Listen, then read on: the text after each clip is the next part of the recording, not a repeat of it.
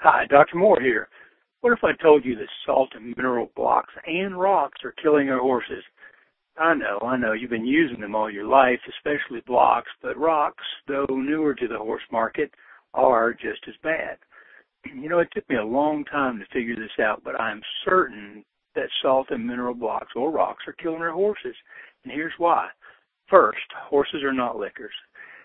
They just simply can't lick fast enough to get what they need fast enough for when they need it.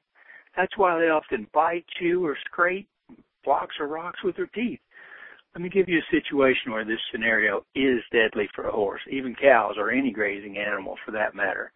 Grass is a living, breathing organism. Pasture grasses needs change hour to hour. When do horses have serious problems like colic? Even laminitis, usually in the spring, after the first frost, when a front is moving in, a weather change. You know they do. During these times, one can only assume that grass would be trying to pull as much water up into the blade as possible just to survive. That weather threat, sort of like us storing water if we knew a hurricane was coming. Well, here's the key and what's deadly. Horses use the potassium molecule to pull water into the plant. Potassium, like nitrogen and phosphorus, is typically all that's used in our fertilizers today. You know, the 10-10-10 types, the 20-20-20 fertilizers. It's what all the stores have. You know, but folks, potassium is deadly to horses if they get too much in a short period of time, and they can't balance the excess potassium with free choice loose salt and mineral, not rocks or blocks. See, potassium can change the pH or the acidity of the gut instantly. And if it's not instantly balanced with free choice loose salt and mineral, it can be catastrophic. Sudden colic, laminitis, abortion in your marriage, just to name a few, are the likely results. You know, a horse just can't lick a block or rock fast enough to prevent this rapid gut change from this potassium issue. They must have free choice loose salt and minerals at all times, no question.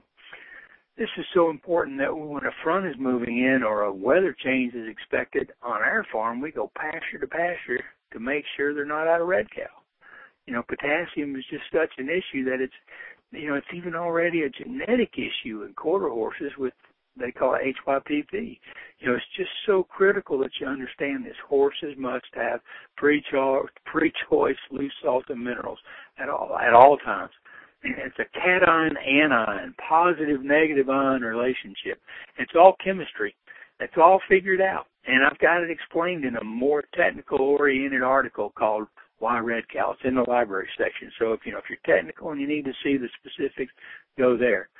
Now, here's why you specifically want red cow instead of other free choice loose salt and minerals.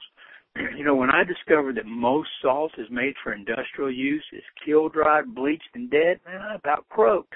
Then when I discovered that many minerals are other industries' leftovers, yes, waste products of other industries, often contaminated with heavy metals, I did croak. You know, even typical sea salt may be an issue. The oceans from where sea salt comes from are full of mercury. That's a fact. I don't even use fish oil for myself unless it's made from anchovies. Big fish accumulate mercury. But that's another whole story. But bottom line, red cow comes from ancient seabeds, not the oceans of today. 3 ancient seabeds from 3 different parts of the U.S., pockets of what used to be oceans that are now deserts and so on. You know, it has not only pristine ancient seabed salt, but essentially contains every mineral known to man. There are probably even micronutrients in red cow that we haven't even discovered yet. You know, such maybe being the missing links to a lot of issues. You know, the fact that red cow has risen to our number one selling product just absolutely blows my mind, especially considering the huge price difference, too, of just typical salt. You know, the typical salt, the kiln-dried, bleached, dead stuff. You know, consider this as a reason for red cow and not dead salt. You know, I'm sure you've heard the term chelation. This is the reason. Consider this as well. Sort of where one thing is attached to another to make the other more bioavailable or more effective. Typically these chelation products are man-made and they're good. Essentially man just coats a mineral with a protein or amino acid. But what if Mother Nature naturally chelated? Wouldn't that be even better? Think about all that organic material that was once in those oceans. The seaweed, the dead species of whatever was once there, all that organic material is still in Red Cow and it's attached to all the minerals naturally. Mother Nature's natural chelation process. And who has better nutrition than Mother Nature? Certainly not man. Every day, every horse should have access to Red Cow. You'll notice a difference, I promise. Every horse needs it. It's hard to say specifically what difference you will see, but every horse has its own deficiencies or imbalances. Almost every horse is out of balance. For sure, it's absolutely impossible to get a balanced diet from just hay, grass, or even feed from a bag.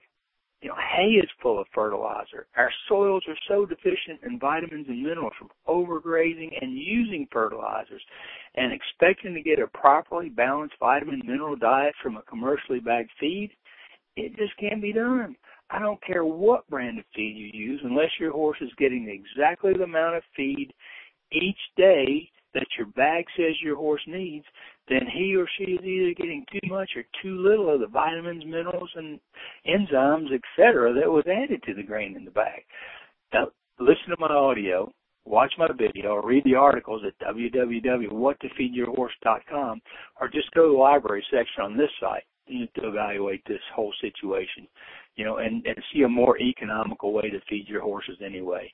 But for sure, Red Cow is the single most healthy supplement you should have available for your horses at all times. And let me say this. By the way, there's only two reasons, why a horse would not eat Red Cow immediately, when you put it out to them. And pay attention here, because one of them is potentially deadly.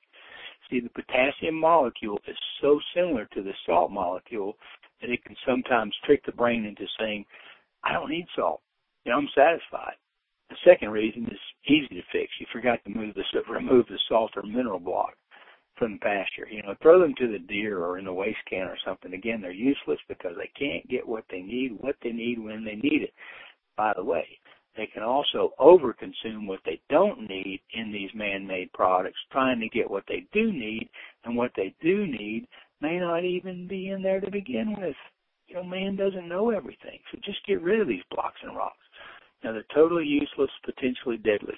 So if your horse should not eat Red Cow, then I suggest to be sure that, to make sure the potassium is balanced, put a tablespoon or two directly onto the feed each day, directly onto the food. But be sure to still make it available free choice for when they really need it in those weather change times, or when the grass, or, even in the spring after being on heavily fertilized hay all winter. That could be an issue. So the simplest way is just hang an extra plain old feed bucket in the stall or out on a fence post with a hay string, and make sure there's always an inch or two in the bottom. Rain even makes it better, or if they tend to play with the bucket, just wet it down. And some horses sometimes play with the buckets and they try to dump it out. Well, just make sure there's an inch or so in there. Wet it if you need to. Rain makes it better because it makes it like a sticky, soft clay that they can still get a big gulp of if they need it fast enough. And when it rains, just pour the water off the top. And, you never even have to wash the bucket. You just keep adding a little fresh Red Cow to keep an inch or so in the bottom, at all times. A word of caution, though. Don't be surprised if when you first put the Red Cow out, they really chow down on it. If they eat it, they need it, regardless of how much they eat. As long as they have free access to water, too, it's only healthy, even if they ate the whole bag at one time.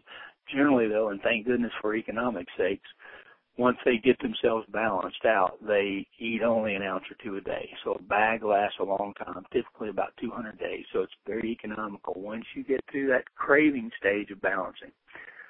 So to quickly summarize, and I've kept you long enough already, every horse should have free access to Red Cow every single day.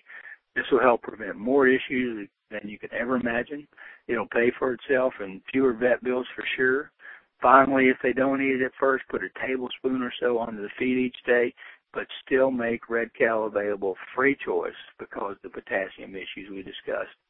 Even if they don't appear to be eating this free choice, have it there just in case.